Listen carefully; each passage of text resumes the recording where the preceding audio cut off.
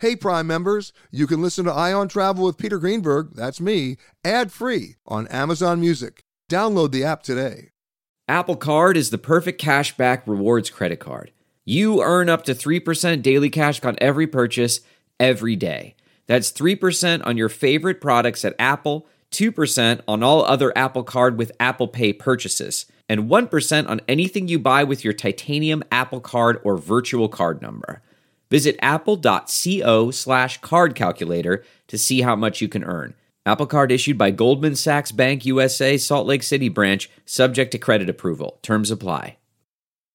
If you're shopping while working, eating, or even listening to this podcast, then you know and love the thrill of the hunt. But are you getting the thrill of the best deals? Rakuten shoppers do. They get the brands they love with the most savings and cash back. And you can get it too. Start getting cash back at your favorite stores like Urban Outfitters, Sephora, and Nike.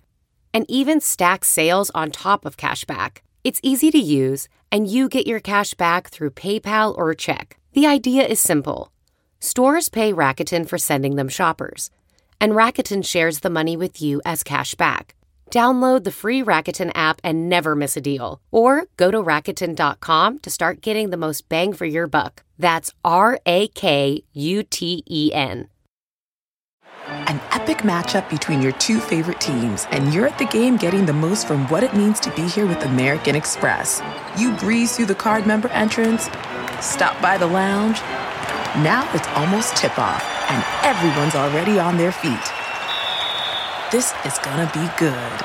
That's the powerful backing of American Express. See how to elevate your live sports experience at americanexpress.com/withAmex. Eligible American Express card required. Benefits vary by card and by venue. Terms apply. June's Journey is a fascinating hidden object mystery gaming app where you'll play as June Parker, tasked with a daunting obligation: solve your sister's murder. Set in the 1920s, the era of glitz and glam, this family mystery is one for the ages. Everyone's a suspect until your investigation determines otherwise. The clues are all around you, hidden within tricky twists and turns. You'll collect detailed information about each character in your photo album where you'll comb over every detail. You can even join a detectives club to chat and play with others or against them in the Detectives League. With hundreds of puzzles to solve, you should probably get started today. Discover your inner detective when you download June's Journey for free today on iOS and Android. We all have busy lives these days, and we don't want to waste a day recovering after a night out. That's why ZBiotics is the answer we've all been looking for. Their probiotic was invented by PhD scientists to tackle rough mornings after drinking.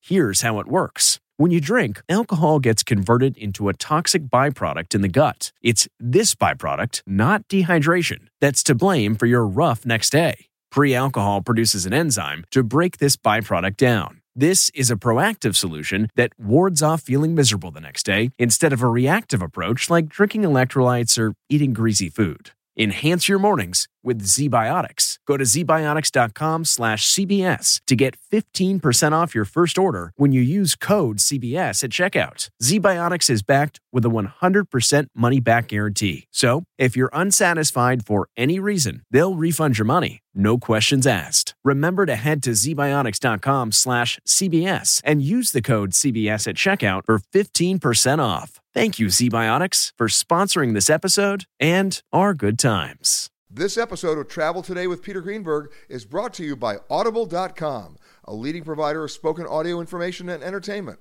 Listen to audiobooks whenever and wherever you want. Sign up today at www.audiblepodcast.com/travel today to get a free audiobook and 30-day trial. It's time for Peter Greenberg Worldwide with America's #1 travel news journalist.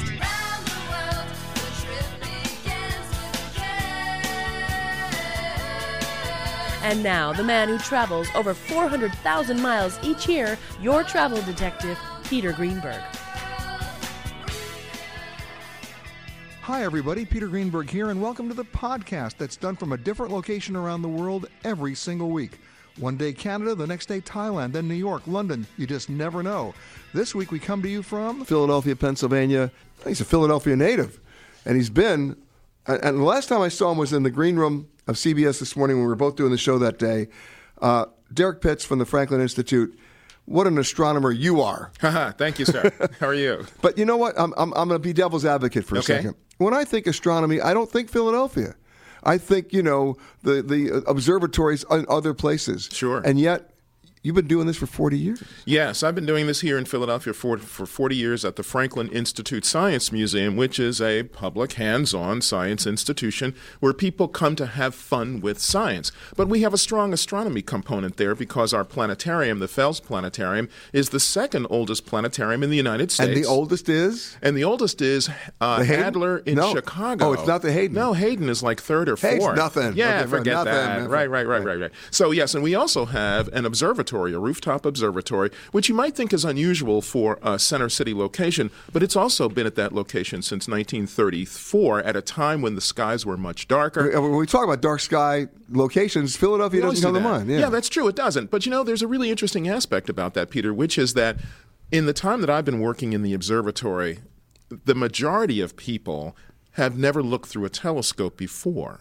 So that means we're meeting our mission right smack dab on the money because we're introducing people to the night sky by allowing them to see all those great and wonderful targets like the moon, Jupiter, Saturn, Venus, Mars. Can I make an admission here? Sure. I'm sort of in a remedial Big Dipper program. Okay. I mean, every once in a while I go, you need some help. Yeah, I need a lot of help. Okay. Well, we can help you with that. So we're actually providing this wonderful first-time opportunity for people in a safe learning environment so they don't have to feel intimidated or anything like that. And we always know when people have had a good telescope experience because when they look through the eyepiece, we know they've seen it because they always go, oh, and that's how we know they've seen it. It's a remarkable view. Can you do that again? What was that? Okay, thanks. I just want to double check that reaction. I've been practicing that for a while. Is that an astronomy kind of a thing? Yeah. For some, yes. Okay. That's right. But first of all, I'm always surprised, as you just said, about how many people who've never looked through a telescope. Yes, that's number one. Yep.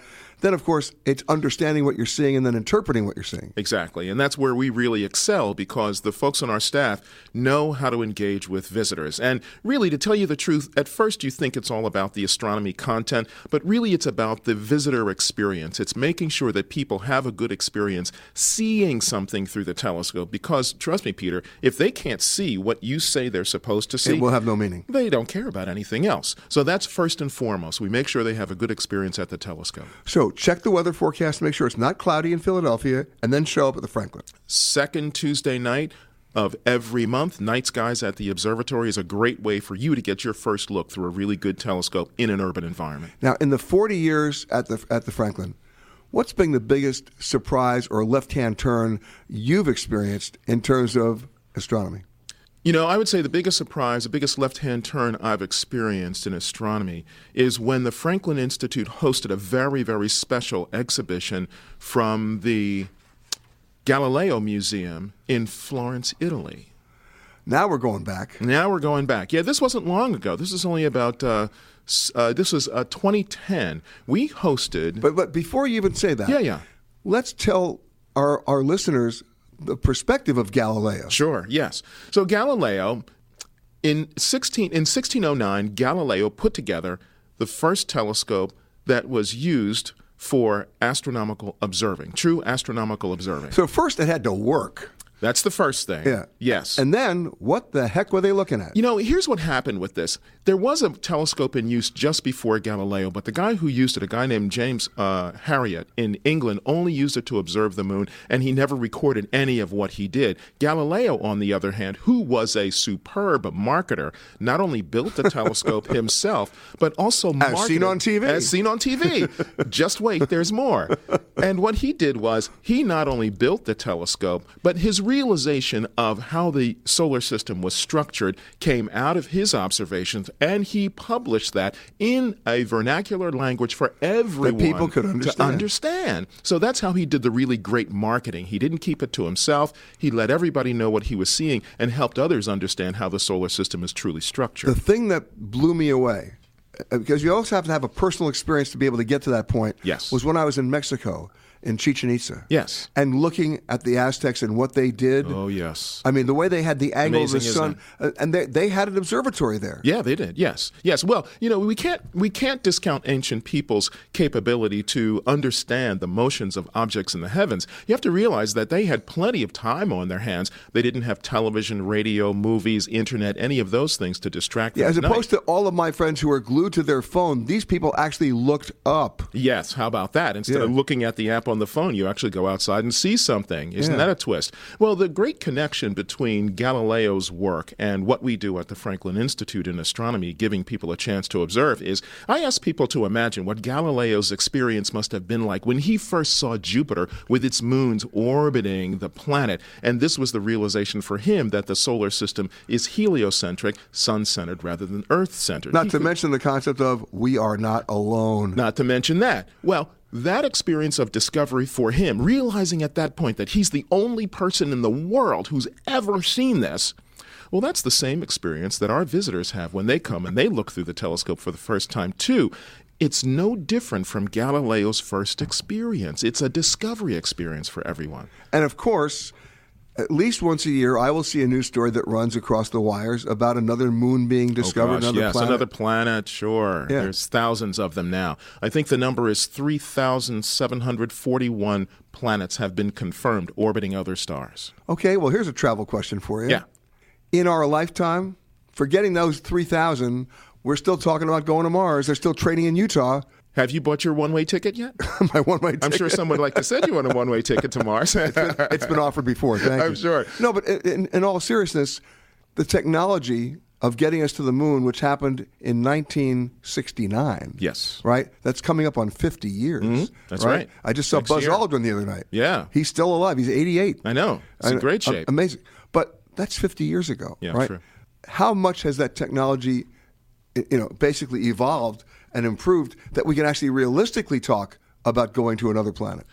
Well, the evolution that's taken place has opened doors to give us access to low Earth orbit like we have never had it before. And this is a tremendous step forward. So now, rather than having national organizations mounting these enormous, costly campaigns to gain access to low Earth orbit, we have much smaller companies doing this. And, of course, everybody knows about SpaceX, who's been so successful recently, right? The thing that Didn't blew that blow me your mind? No, I'll tell you what blew my mind. Not that they launched part? it. Yeah. The two coming came down together. They came down together. Isn't that amazing?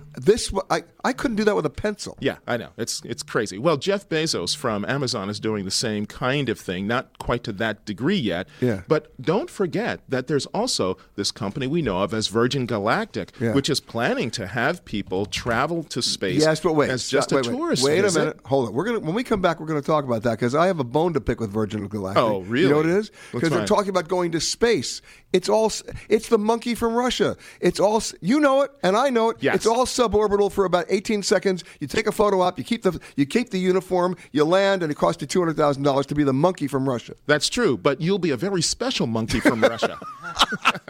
Oh, my God. When we're talking about just the technology that can get SpaceX up in the air and have those two rockets come back down and literally land on a dime, that blew me away. And the key of that is reusability. Yeah. Reusability will cut the cost of access to low Earth orbit dramatically, making it easier for commercial entities to access low Earth orbit. That's going to open doors for people to be able to take that visit to low Earth orbit. And eventually, the plan of SpaceX is to use advanced technologies, including that usability, to establish colonies on Mars. But in the meantime, they will be able to get colonies on the moon. And well, that's going to happen first. That has to happen first. That's true.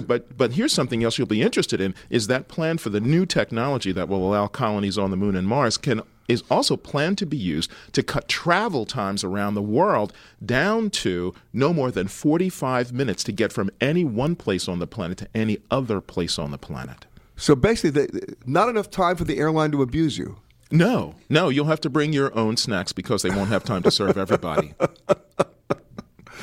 Can you imagine that? Yeah, that'd be wild. Then the narrow seats begin to make sense. Yes, they do. It's only 45 minutes. Anybody can stand that to get to Hong Kong in 45 minutes. I'll go for that. And and that technology, especially in terms of fuel burn, makes sense then. Yes, it really does make a lot of sense. You're carrying much more payload. You're doing it much faster, so it's much more efficient. And it opens the doors to future exploration of near-Earth objects. And until we get to that point, we got to come over to the Franklin Institute and get our hands on the telescope. Yes, you do. We have all kinds of other really great, entertaining science adventures for people at the Franklin Institute also. We have these, since we're speaking about technologies like that, let's just go back a couple of decades. We also have a locomotive from the late 1920s. It was an experimental locomotive built by the Baldwin Locomotive Works, and it's right inside the building.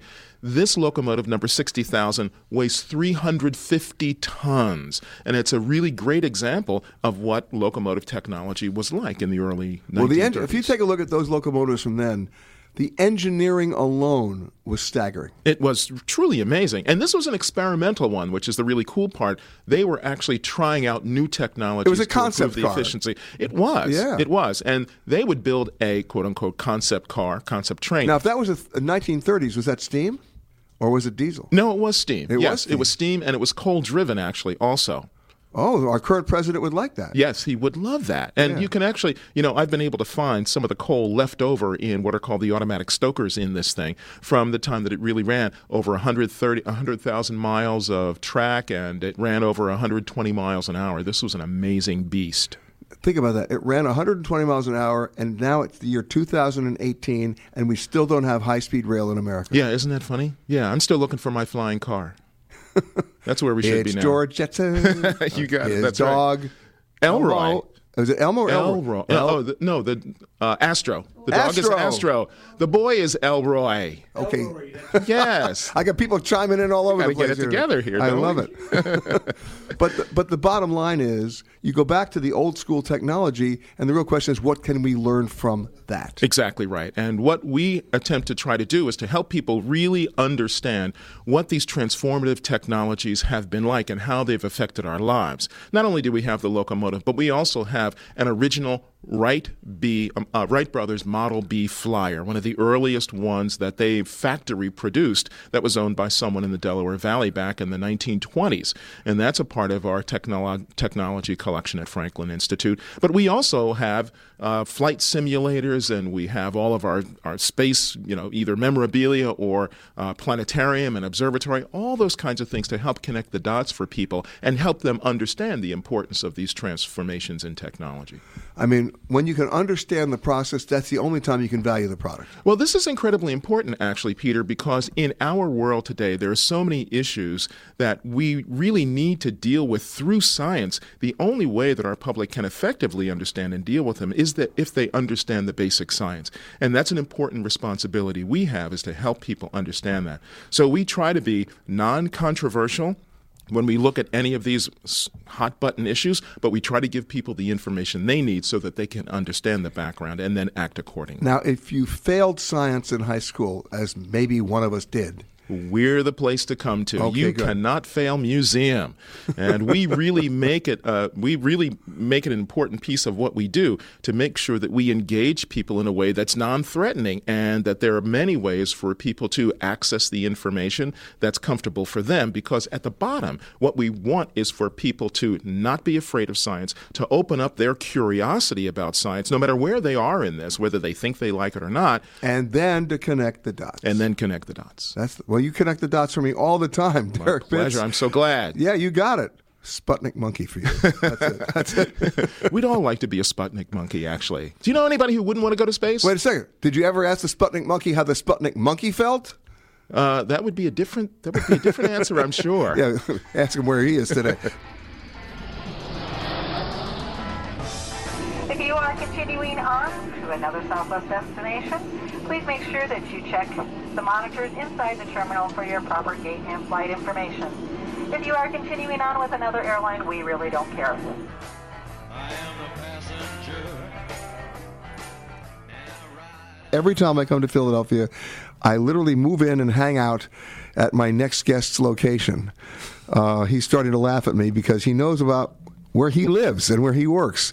It's not just an institution. It's sort of like the mecca for foodies here for me. If you really want great Philadelphia food from every location in the city, plus Pennsylvania in particular, you go to the Reading Terminal, and it's endless, and it's always crowded, and I always end up buying about 9 things more than I ever need, and I come home and I go, did I really buy all that? And then, of course, you know what I do next. I eat it.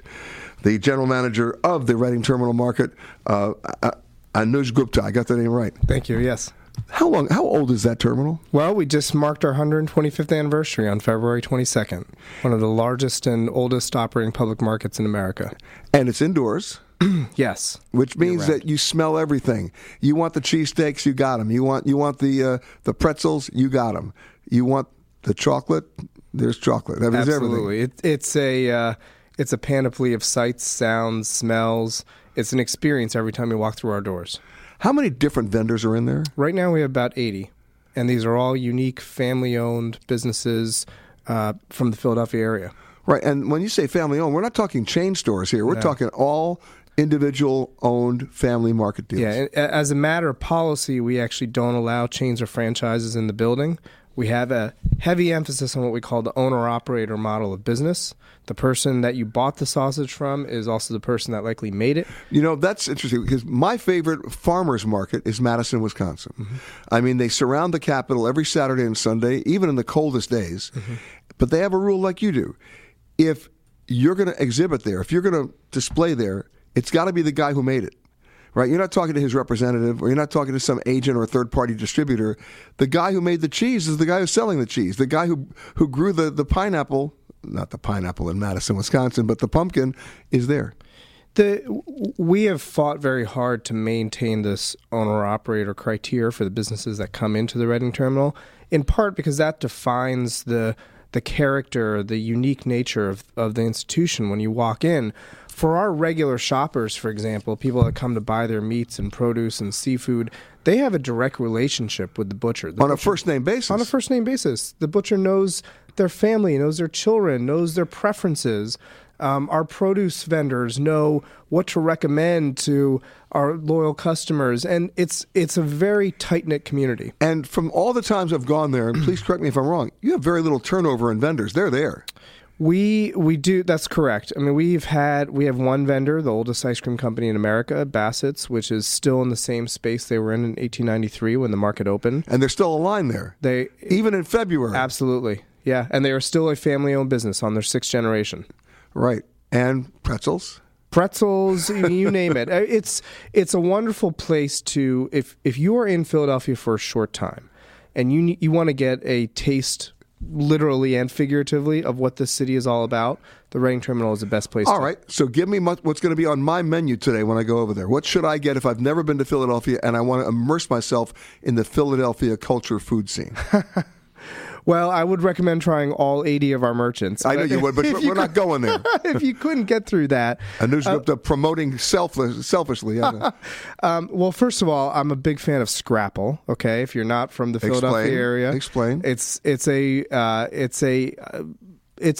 Pennsylvania delicacy. It's a mixture of pork, sometimes made with turkey, cornmeal, and spices. And the best Scrapple... The mystery surprise delicacy of Philadelphia. Yeah. The best Scrapple is a kind that is deep fried on both sides and a little bit of oil.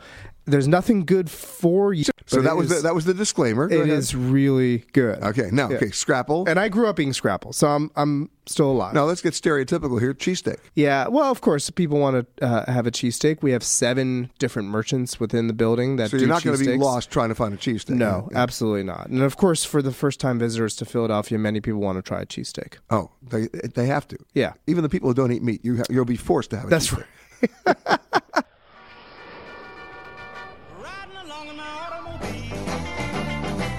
My baby beside me at the wheel, cruising and playing the radio, with no particular place to go.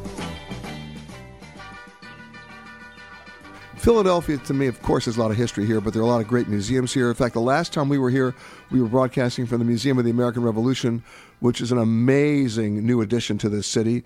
But there's another museum here I highly recommend. And you know what? It's the African American Museum right here in Philadelphia.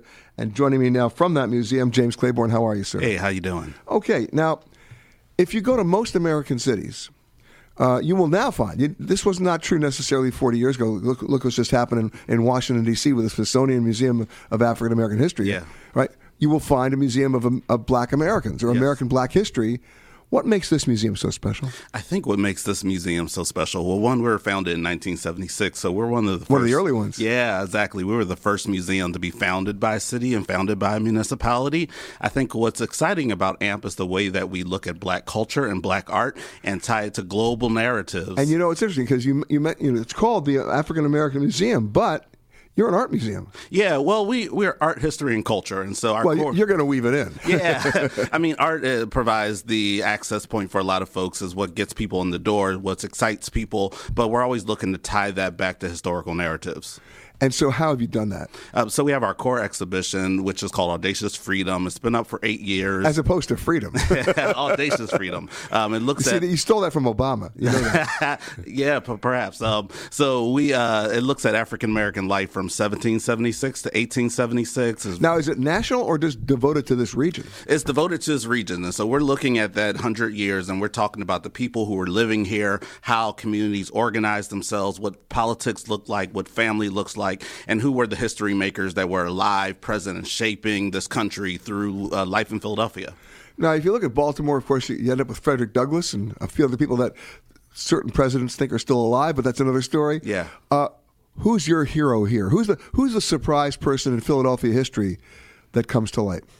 Well, we look at a lot of history makers, and part of that gallery, we have about these life-size displays. So you have Octavius Cato, you have the two reverends. Stop right there. Yeah. Tell me about Octavius Cato. I'm not a historian, so I'm not going to dive deep into into that perspective, but we're looking at those folks and thinking about them and kind of trying to tie narratives. So we're looking at the folks who started, the AME Church, and thinking about how kind of radical and revolutionary they were, and tying that to kind of radical and revolutionary life in Philadelphia or across the country or the world, kind of with present day narratives and present day kind of relevance. Now, you mentioned the word revolutionary because it was revolutionary at that time. Absolutely, absolutely. And then in our upper galleries, we turn to contemporary art. And so we're looking at what's happening now globally. We're showing work from Cuba, we're showing work internationally, but we're also weaving in the artists who are alive and here now, kind of shaping Philadelphia with their art and with their lives. You mentioned Cuba, you mentioned other locations. To me, when you're looking at that art from certain periods of time, you're really looking at the art of the struggle. Yeah, absolutely. I think, artists are speaking about what's bubbling up from community. And I think that's really what's drawing people in, and people are seeing themselves and kind of what's happening kind of presently reflected back. What's your biggest surprise for people who come to the museum who are not expecting to learn something that you're going to tell them that they're like, I had no idea? Yeah, I think it's, I'm really excited about our special exhibitions, the contemporary art. So I think about the way they swap over every 3 to 6 months, and we're diving into things from, just last summer we looked at, or 2 summers ago, we looked at the criminal justice system and the way it affects kind of people across the country. And so I think that folks are surprised to see just how rich the art is and how they can dive in and learn about everything from another culture to actually criminal and social justice and things that kind of they feel passionate about. Well, when we talk about the numbers in this country, what's always staggering to me is how many African Americans are incarcerated. Yeah. I mean, the population is over, 2-3 million? Yeah. You're talking about prison art now. Yeah. Just when we had that show up, it was called Arresting Patterns. We had a town hall that was scheduled, and it was scheduled on Saturday. And the week before is when those 3 gentlemen, Philando Castile, I think Alton Sterling, and another gentleman were shot, right? And so the community was kind of bubbling up and kind of felt all this. And AMP created a safe place for people to come in. And there were all kind of folks there, white folks, black folks, everything in between. And really, folks were able to kind of use the art for a healing and for a safe conversation. Well, the art was a tool. Yeah, the art was the tool. And it was an enabler. It was, absolutely. Do you have programs that are interactive? Absolutely. I think everything's kind of interactive within our museum. I think it's a cultural thing. Just last night, we showed a great film called Looking for Langston. And instead of having kind of a traditional panel where people sit down and talk at the audience, we actually brought an expert in and facilitated a community conversation. And so I think folks are always kind of wanting to respond to the work. And so I think it's our job to kind of create that forum and to facilitate that. Hello and welcome to Alaska Flight 438. We'd like to tell you now about some important safety features of this aircraft. The most important safety feature we have aboard this plane is the flight attendants. Please look at one now.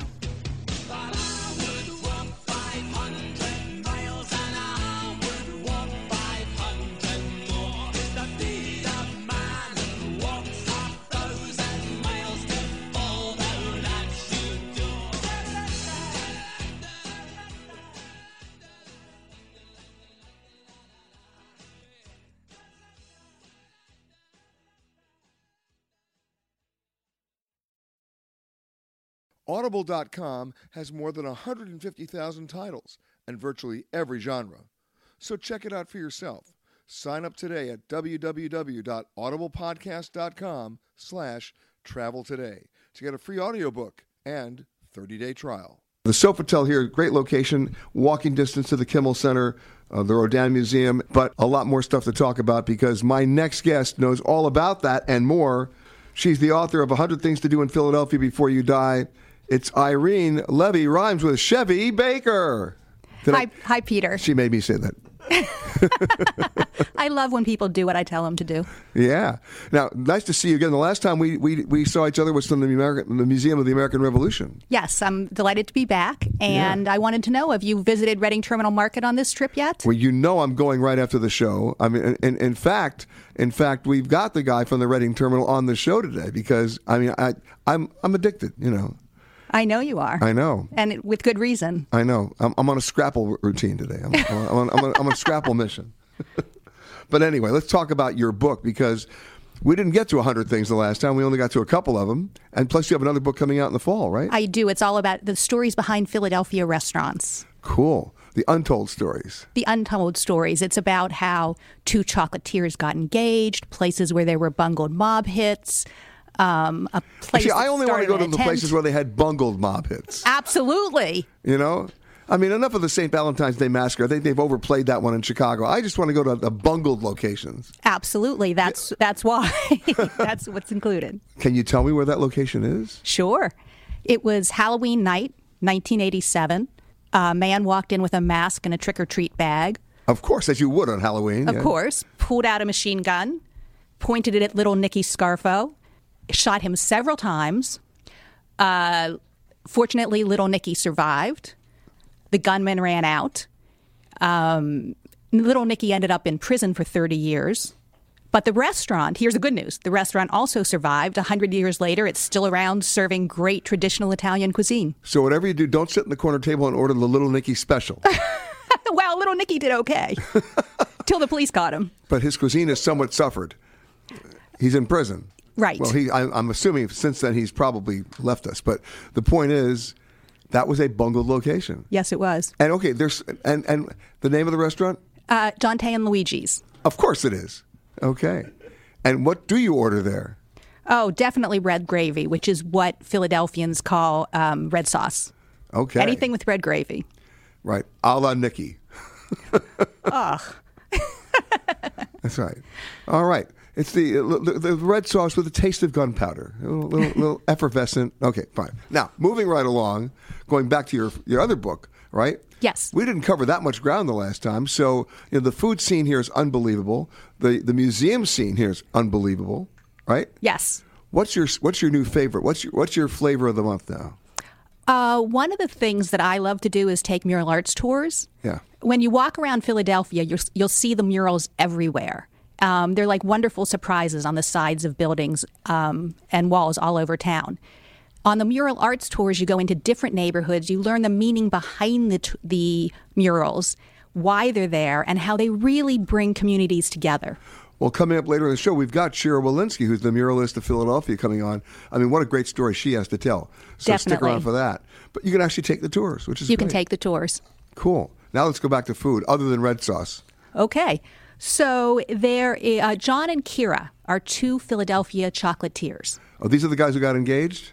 Well, shh. Let me tell you the story. Oh, okay, fine. They're two Philadelphia chocolatiers, and the first month they opened, they were on the cover of Gourmet magazine for the Valentine's Day issue. And the editor called and said, hey, to John, are you guys married? And John said, no, but leave it in the story. And when the first issue came out, he handed it across the table to Kira with a diamond ring taped inside. Wow.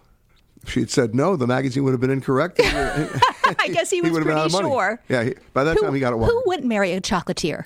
All right, Irene Levy rhymes with Chevy Baker, the author of 100 Things to Do in Philadelphia Before You Die, and the upcoming Unique Eats and Eateries of Philadelphia coming out this fall. Right, how to tape a diamond ring inside an issue of Gourmet magazine and hope for the best.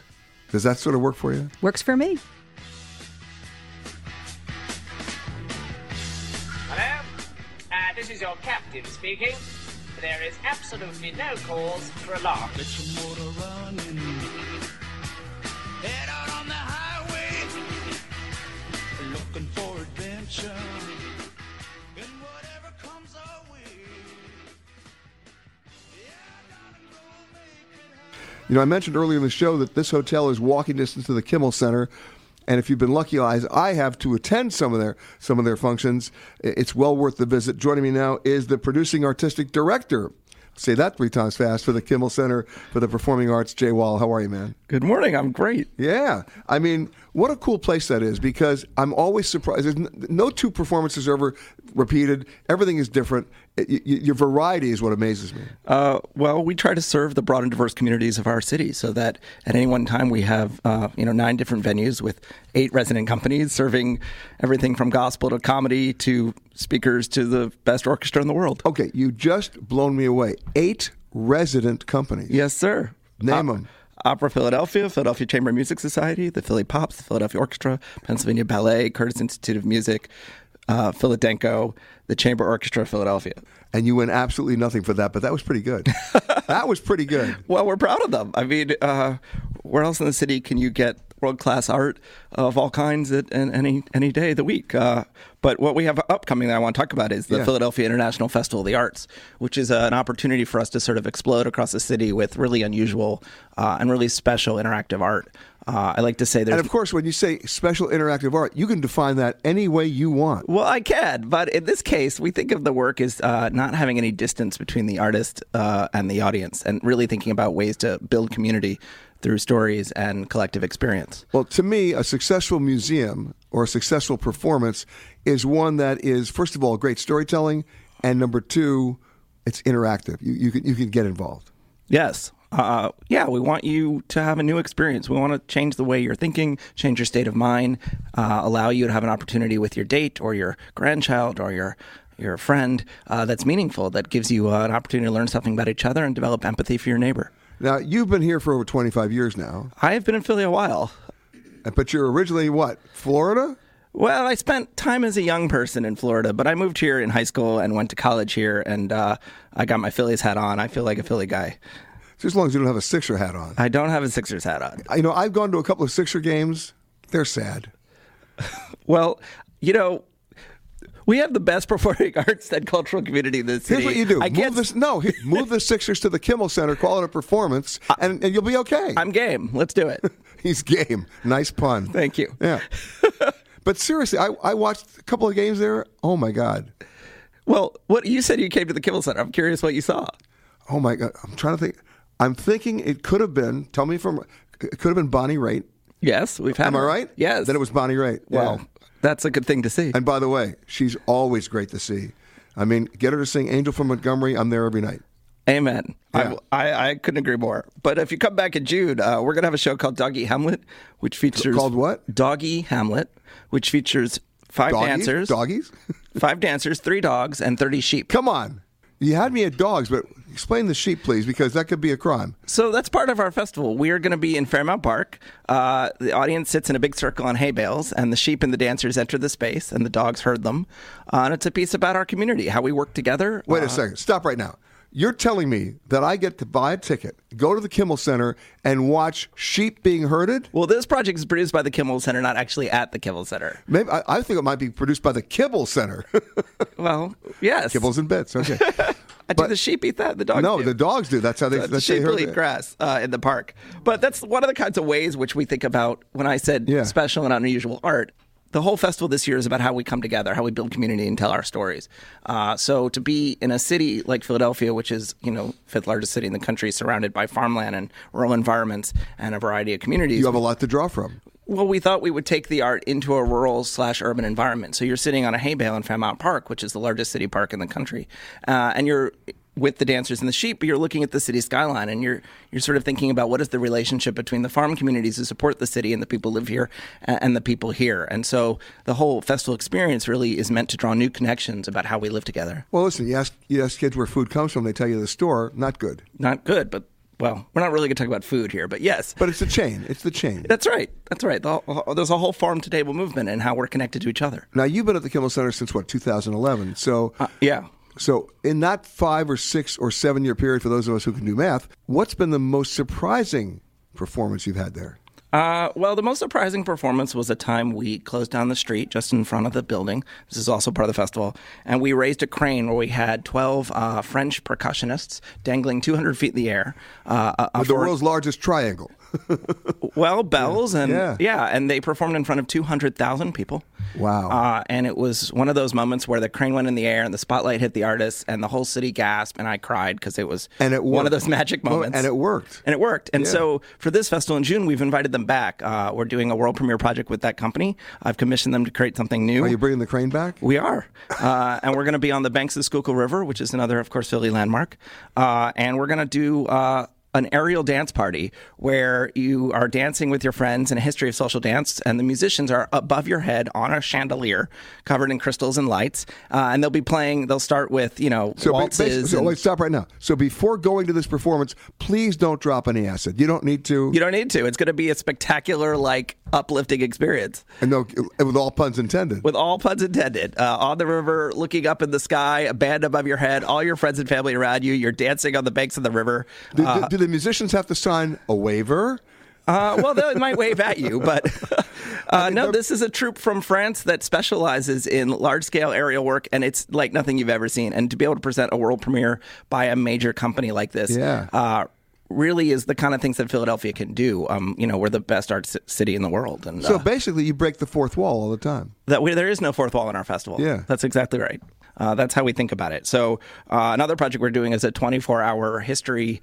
We'll call it a 24-decade history of popular music. There's this artist, Taylor Mack, who is doing a 24-hour show, and he's performing straight for 24 hours? We're doing it in 2 12-hour segments. And every hour of the show, he takes on a different decade of American history. So we start in 1776 with the beginning of the show, which, of course, American history starts here in Philadelphia. And each hour of the show, we tell the story of a decade of American history using popular music of the time. So the first hour of the show is 1776 to 1786, etc. So it's not just how many songs, it's how many different instruments. There's a 24-piece orchestra, and every hour of the show, an orchestra member leaves until Taylor is alone on stage. The costumes are like parade floats. They're deeply imaginative and exorbitantly beautiful.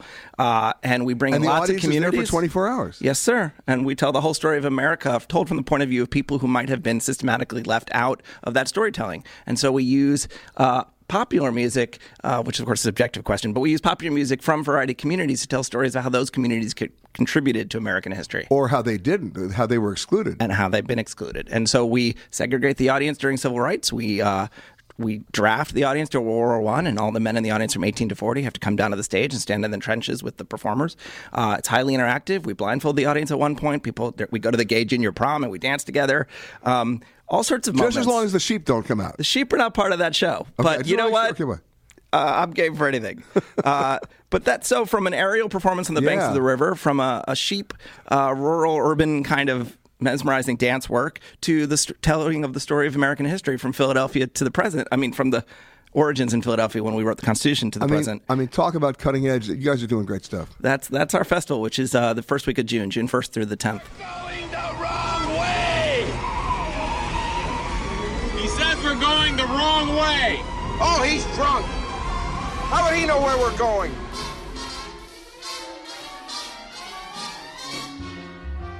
Come fly with me, let's fly away. If you can use some exotic booze, there's a bar in far Bombay. Come on and fly with me, let's fly away.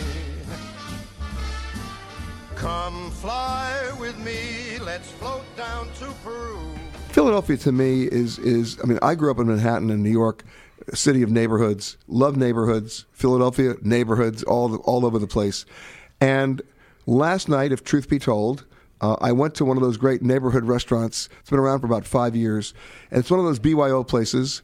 They don't have a liquor license, so everybody shows up with their paper bag with their bottle of wine. But they're not coming there for the wine because they can drink their wine anywhere. They're coming there literally for the food. And the name of the restaurant is Nord, N-O-O-R-D. And the owner and the chef, John Carl Lockman, is with me now. How are you, sir? I'm very well, thank you. You have a voice for radio. I've been told that. Why that? First of all, tell me the neighborhood. The neighborhood is called East Passyunk. It's for when I was growing up in Southwest Philly. It was. And you're a Philadelphia native. I am. Yes, Yeah. I'm a returnee. It was the kind of place where people went for shoes and school uniforms and cheese and things like that. It's slowly morphed into a bit of a dining destination. Yeah, because before that it was like body shops and right. And they're still there too. Which Well, makes it I pretty passed them on the way last night. Yeah, Yes. exactly. Yes. But the cool thing is, you're not a big restaurant. Nope. But you got a great menu. Oh, thank you. But it's all locally sourced. It is. We do the best. We try to do that as often as we can. What you had on the menu last night? I mean, everything that I ordered last night was something I'd never had before. So that gives me a good indication of like I'm trying something new, but it's really good. Number one, you had. Should I start with the dessert? No, I shouldn't start with the dessert. No, I won't do Okay. that. No, but you had what I thought was you had the Brussels sprouts, and I hate Brussels sprouts, but I ordered them and I ate them all. Why? Oh, I was watching you to be sure that you did. So I think people grow up eating Brussels sprouts that have been overcooked. When they see them, that they're not bright, glowing green the way they would be boiled by their mother or my mother. We roast them. Although I must tell you, my mother was not a good cook. Nor was mine. And she would serve me lima beans. Okay. Oh yeah, we're getting there. And the lima, and every time she served me the lima beans, she'd say, "You have to eat all this because of all the starving children in India." Right? That was her line. And after about a year of this, I realized I understood why the kids in India were starving because they hated lima beans. I mean, I'm sorry, but now you understand why I hated Brussels sprouts because she had the same problem. But what did you do with them? What did you do with them? We treat them like little baby cabbages, basically. But we cut them in half. We roast them real simply in a little bit of oil with caraway seeds. We serve them on some creme fraiche with a little more caraway. And we made a raisin gastrique, a golden raisin gastrique on top of that. So they're actually sweet. Excuse me. They're Yes. actually sweet. Amazing. Thank you. And that was followed by something I'd never seen before, a salmon bisque with the salmon in it. Yes. So that's a traditional dish from Northern Europe. It's actually a Finnish dish. Mostly our food is from the Netherlands, but this is called lohikaito, and it's a traditional salmon chowder. We just happen to put some salmon on top of it. So it's a chunky potato chowder with leeks and coriander, some smoked salmon that we smoke in-house with some fruit wood. By the way, you say you smoke it in house. Unless I'm mistaken, you have the world's smallest kitchen. Yes.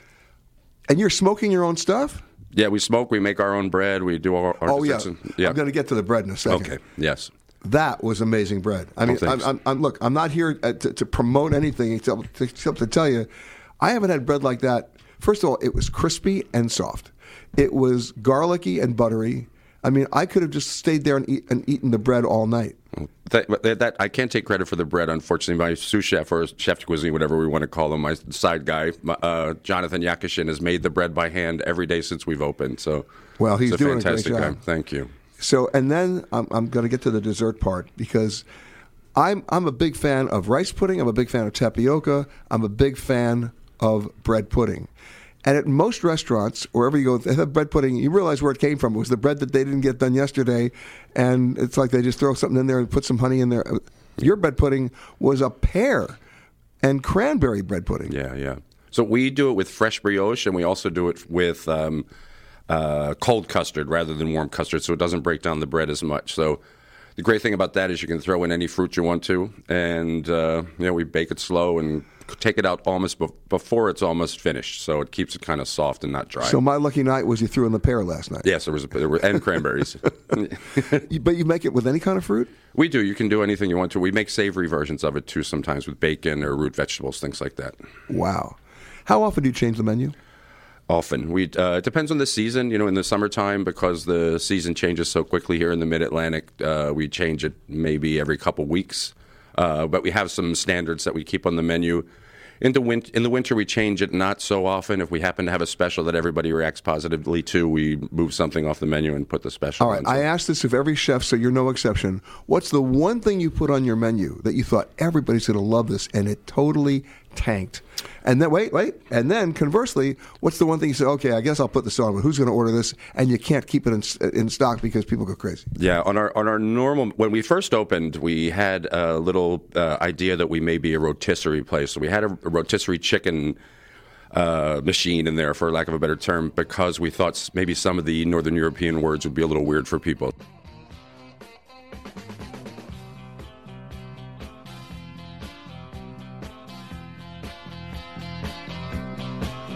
You've been listening to Peter Greenberg Worldwide. Catch us each week as we broadcast from a new location somewhere around the world.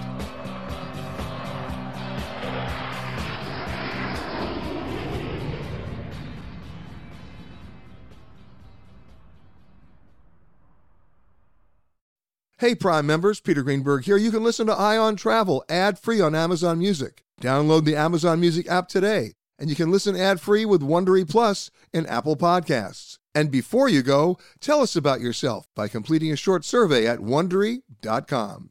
If you travel for work, you know to pack 2 suits. Business and swim.